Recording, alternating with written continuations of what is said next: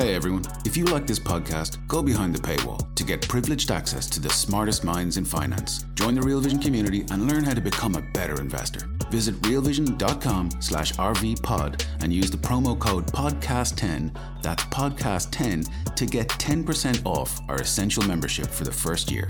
Now, to the top analysis of today's crypto markets.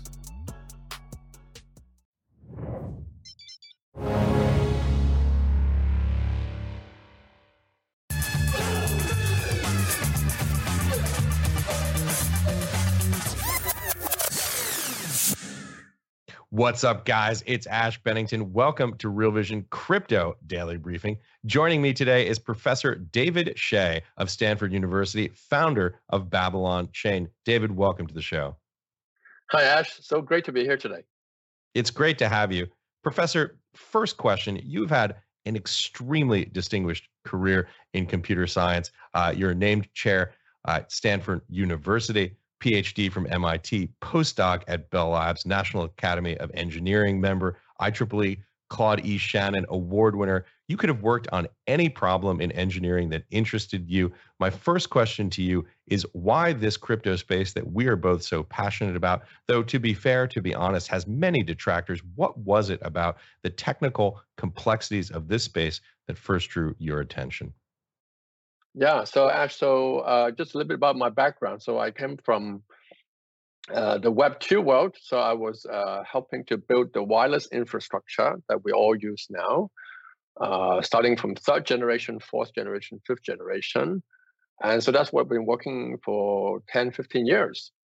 And at the point when it becomes 5G, then the technology becomes really mature. So I was looking for a new area where explosive infrastructure opportunities exist. And I was looking around, and one day, a friend of mine recommended me to read Nakamoto's Bitcoin white paper. And once I finished reading that paper, I was just completely hooked onto this concept of building large-scale, decentralized, permissionless network, all these complexity to deal with this kind of system. And from a technology point of view, it's really fascinating problem. And that's how I started working in the space. We should also say, talking about things that are relevant to this, that you are also the inventor of the proportional fair scheduling algorithm that is used in many billions of cellular phone networks all over the world. So thinking about very hard problems in network science is something that you've been doing for a very long time. Yeah, so I'm so glad that everybody gets to use one's technology. And these kind of things don't happen often, but they've happened to me before. So I was really fortunate. And when you read the Bitcoin white paper, did you think about that as in your mind, was it a transitional moment, a transformational moment in the same way, for example, that wireless technology, which has become so widespread, is? Yeah, I think so. So wireless is the transformational technology because it allows people to communicate anywhere, anytime. And so the key here is to communicate, and which is really a very basic human needs. But Bitcoin, the technology, is in some sense going at an even more fundamental human needs, which is this notion of being able to cooperate, but without a central authority. And cooperation has been sort of the linchpin of human survival or human existence, cooperation. And cooperation has always been done through very centralized authority. Right. And I think Bitcoin is like the first time that demonstrates that large-scale, decentralized systems can be built. Talk a little bit about what you feel the significance of that decentralization is, the move away from centralized authorities, trusted third parties, to a decentralized network of trust. Yeah, so Web 2, which I contribute towards building, is about building the internet, right? So the internet, the wireless internet, the wired internet. And that allows us, allow people to communicate. And however, although the original idea of internet was a decentralized system, at the end, the system we built is still rather centralized. It's controlled by a relatively small number of entities. And so I think the significance of Bitcoin is to sort of restore back the initial promise of the internet to be able to build a network where everyone can participate in an equal fashion. So I think that, to me, to be able to build the technology that supports that promise is really fascinating. Yeah. Let's talk a little bit about where we are in the development of the Web3 ecosystem. What's your perception of the current state of play of Web3 today?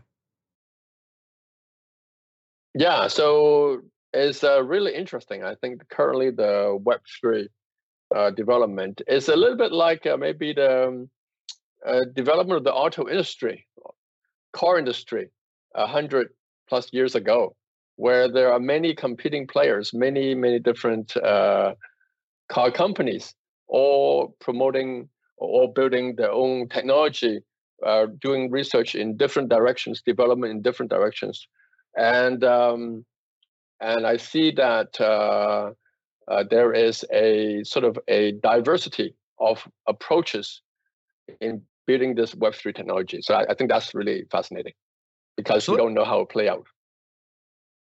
Let's talk a little bit about DeFi, which I think of as a proper subset of Web3. Talk a little bit about the state of play in the DeFi space, how you define that space, where you see its current status is, and what you think the potential for DeFi in Web3 is.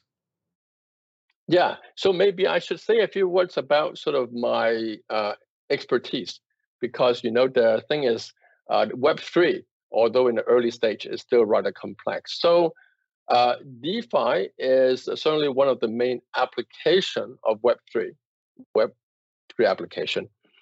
But my own research and my own building is focused on the consensus layer, which is sort of underpinning all the applications that goes on Web3. So I'm not really an expert on DeFi, and many people are more expert than I am. But that is certainly something that makes the Web3 space interesting. And actually, one interesting thing about DeFi is that there's actually a very interesting interplay between the DeFi applications and the underpinning consensus infrastructure that drives the Web3, which is through this notion of staking. So I think staking, providing, on the one hand, provides security to the consensus layer, which is the underpinning foundation. But at the same time, it is also in some sense, a financial product, a DeFi financial product. I think staking is sort of one very interesting thing that connects the two together. David, how do you define staking and how do you assess its significance in the DeFi ecosystem? Yeah, so maybe we should go back a little bit of history, which is that the original blockchain, which is Nakamoto's Bitcoin, is done through a consensus mechanism called proof of work. That means that miners have to show that they've done a certain amount of work to be able to participate in the consensus.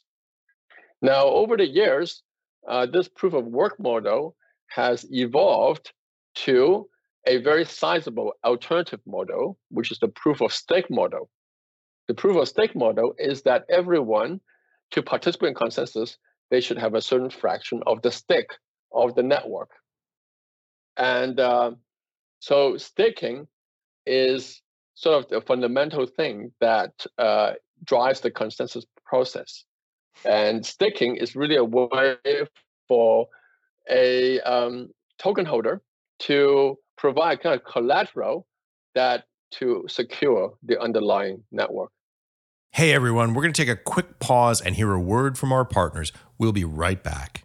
I think we all know by now, things are pretty fucked out there, for most of us. You see, whether it's currency debasement, rising real estate prices, or wages that never go up, it's really hard. And one of the most popular things we ever did was that series, How to Unfuck Your Future. So we're going to do it again. March the 11th, March 22nd. We'll discuss the problems at hand, no holds barred, and then we'll give you all the tips you need to unfuck your future. It just costs $1 to join Real Vision. To get access to all of this content, go to realvision.com/the future. I'll see you there. Let's unfuck your future together. Talk a little bit about the role of staking today in the Ethereum ecosystem and what it provides for end users. Yeah, so, okay. So first of all, a blockchain is useless if it's not secure. Right. That is the basic concept of security. What does it mean by security? It means that, well, when you have a transaction and the transaction is confirmed, you're guaranteed that that transaction will not become deconfirmed and your money is no longer there. So that is, from the end user point of view, the most important public property you want to get from the blockchain you operate on, in this case, Ethereum that we're talking about, right, is that it's secure. And so I think from the end user point of view, the security is the most important thing.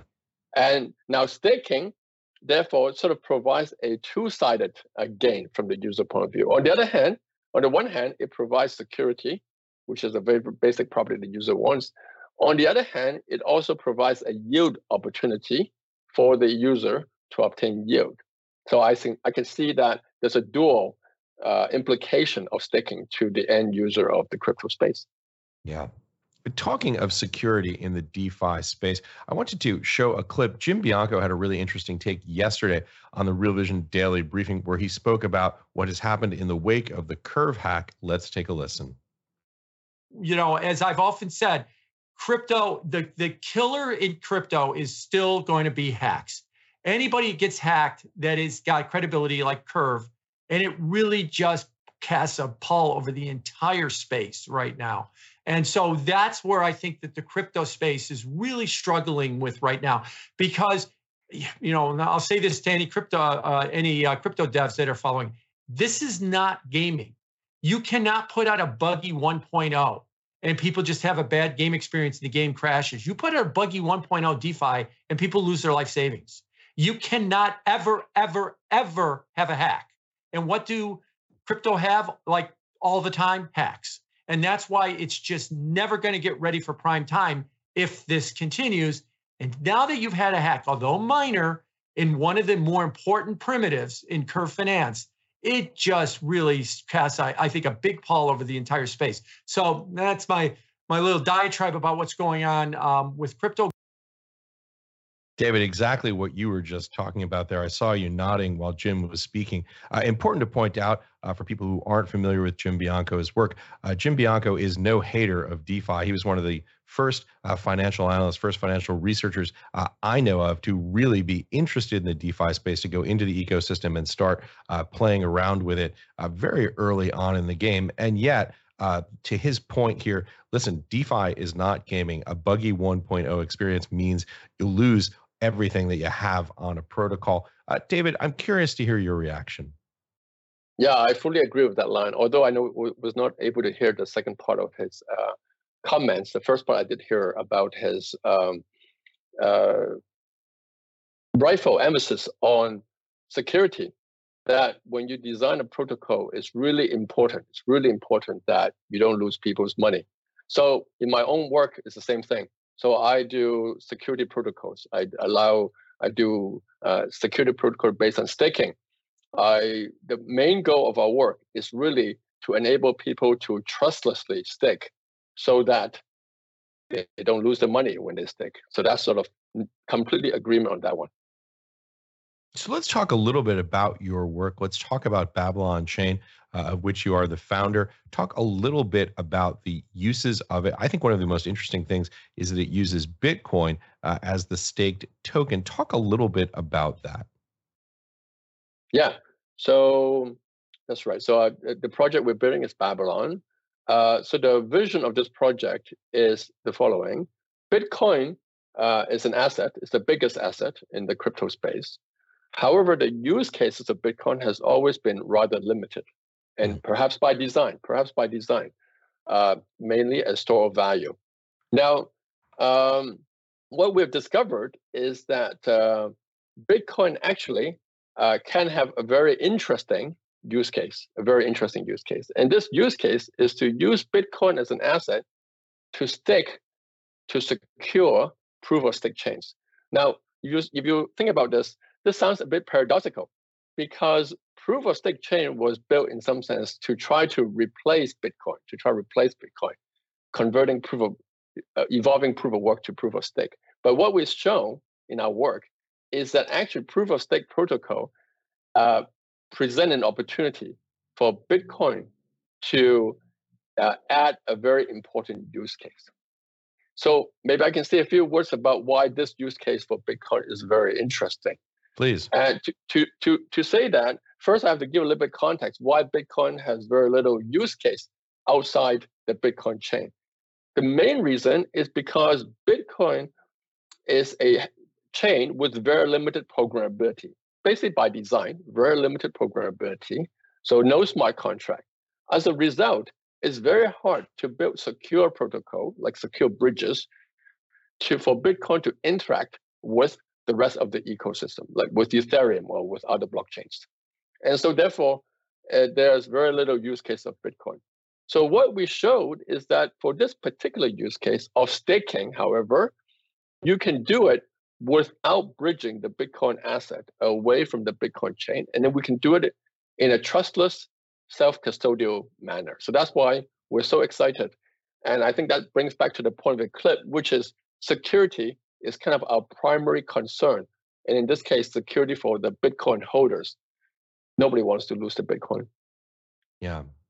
David, can you explain a little bit at a high level how the protocol works and what the use cases are that you envision for Babylon Chain? Yeah, so imagine you're a Bitcoin holder. Okay, you have a Bitcoin in your wallet. And right now most Bitcoins are earning very little yield because it's just put in the wallet, no activity. So what our protocol allows the user to do is to put this Bitcoin in a staking contract on the Bitcoin chain. The staking contract can be written by the Bitcoin script.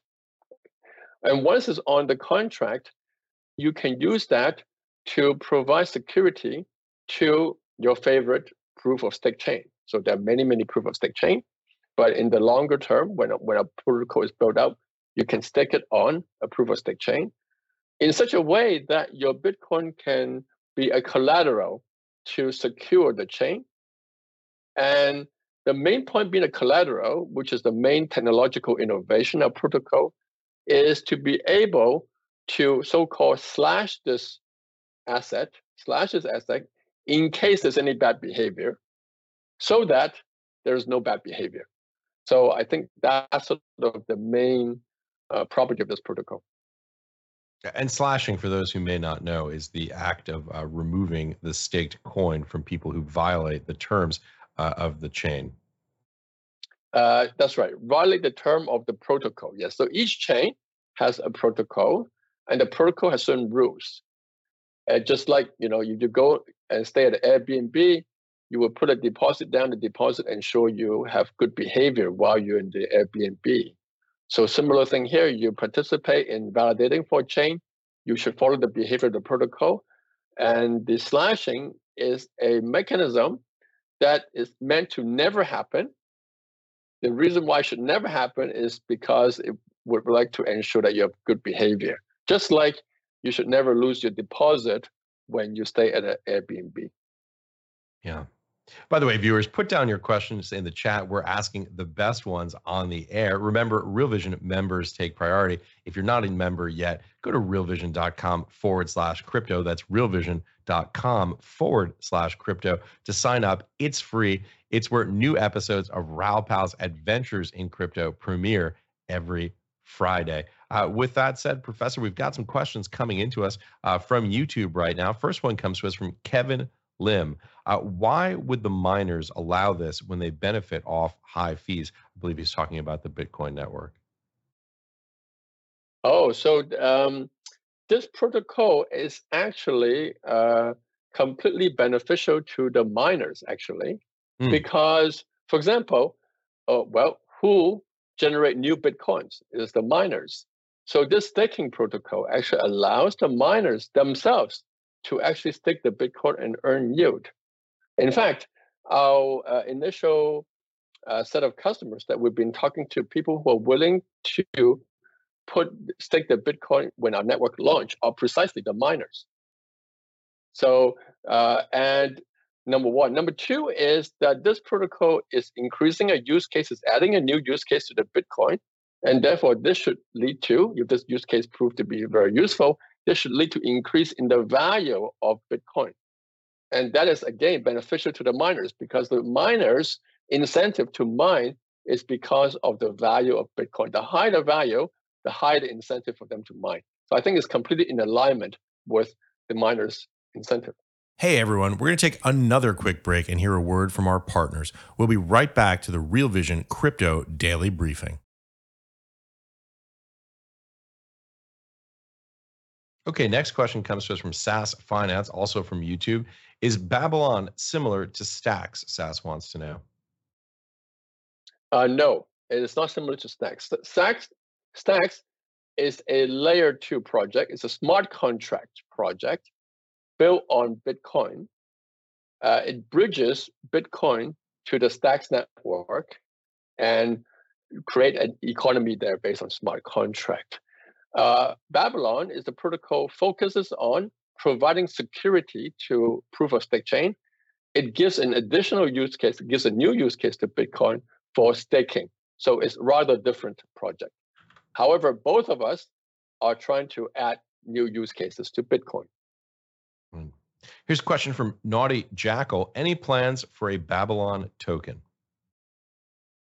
So Babylon chain has two roles. First, it would provide Bitcoin staking. So in Babylon, we build protocols. So the Babylon chain will become a middle layer that would help coordinate the staking of Bitcoin on all the other proof of stake chains in the world. So to run this chain to provide appropriate incentive on the long, yes, we do envision one day to have a token on the Babylon chain. Correct. David, how would you characterize the current state of Babylon chain in terms of its deployment and its functionality? Where are you in your roadmap? Yeah, so very good question. So we have built our first testnet, which provides the basic infrastructure that supports this Bitcoin staking. So in this testnet, we have integrated Bitcoin with the Cosmos ecosystem, one of the oldest proof of stake ecosystem with the most mature proof of stake technology. So we've integrated with them to build this infrastructure. Right now, we are adding the Bitcoin staking protocol on top of this infrastructure, and we plan to roll out the testnet in the fall of this year. And our goal is to get to the mainnet next year, hopefully before the halving. Talk a little bit about security from a culture standpoint. I believe this is open source technology. Talk a little bit about how you guys attempt to find bugs in that. Do you have bounties? Do you have a program? Talk a little bit about that aspect. Yeah, so our technology is open source, and indeed we provide bounties for people to find bugs. We will also engage auditors to audit the security of the protocol. And yes, we treat security very seriously because we are a protocol that provides security. So let's talk a little bit about the extension of functionality. Obviously, we've been talking about staking. Is there a plan to develop a smart contract mechanism for this, a way to essentially do a Turing complete ecosystem for processing on this chain in the future? You mean on Babylon? Yes. Or on Bitcoin? Okay. Yes. So Babylon right now actually has a smart contract on Babylon itself, not on Bitcoin. Bitcoin has no smart contract. So the smart contract is for essentially managing the security layer,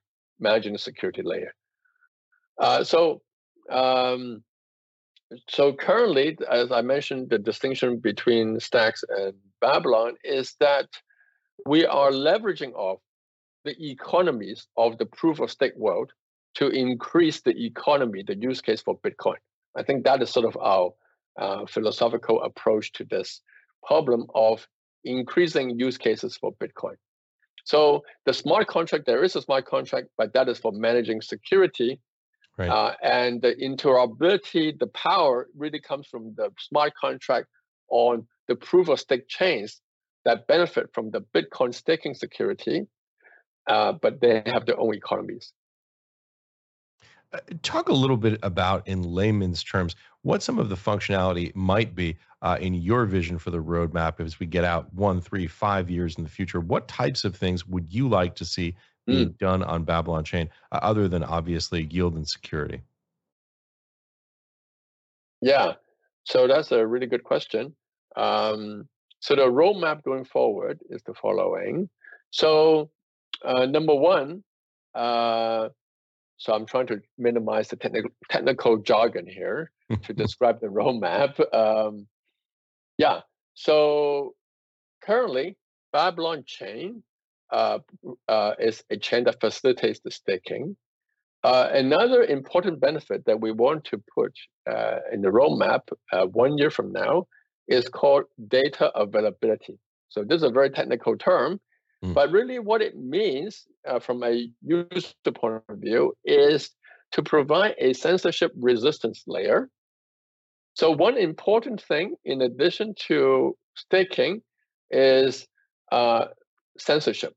So if there is, as we all know, among all the blockchains, Bitcoin is the most censorship resistant chain across all chains.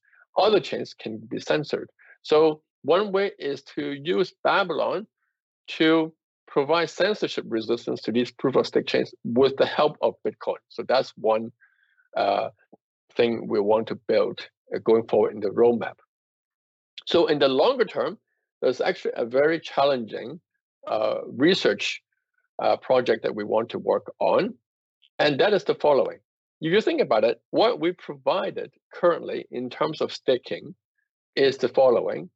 We are saying that even though Bitcoin is not Turing complete, the Bitcoin language is not Turing complete, we can actually still do a very important trustless use case from Bitcoin.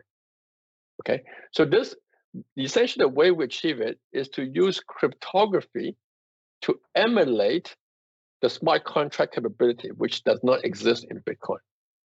So an interesting question is whether or not, in addition to providing security, you can use this method to also collateralize Bitcoin to provide liquidity without bridging the Bitcoin away from the Bitcoin chain.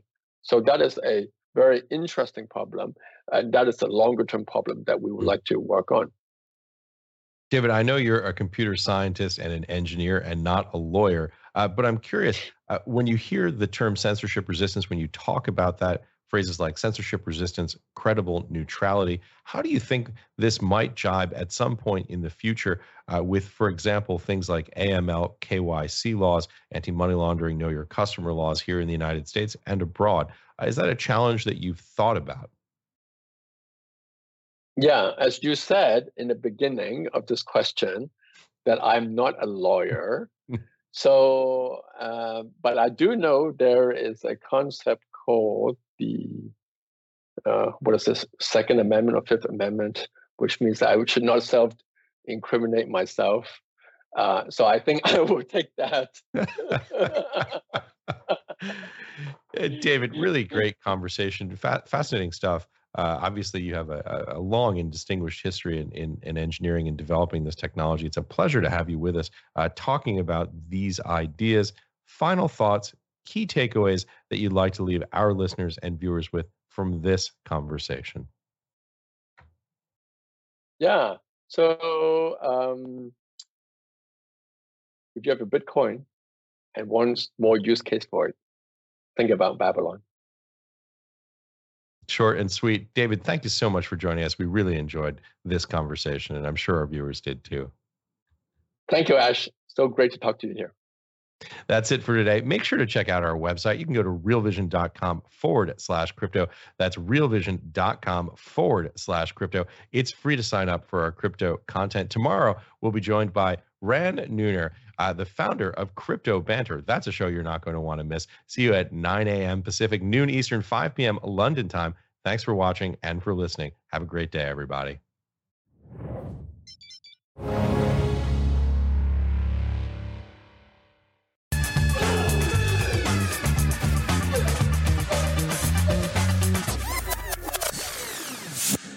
What's up, revolutionaries? Thanks for tuning in. For more content like this, head over to realvision.com and get unfiltered access to the very best, brightest, and biggest names in finance.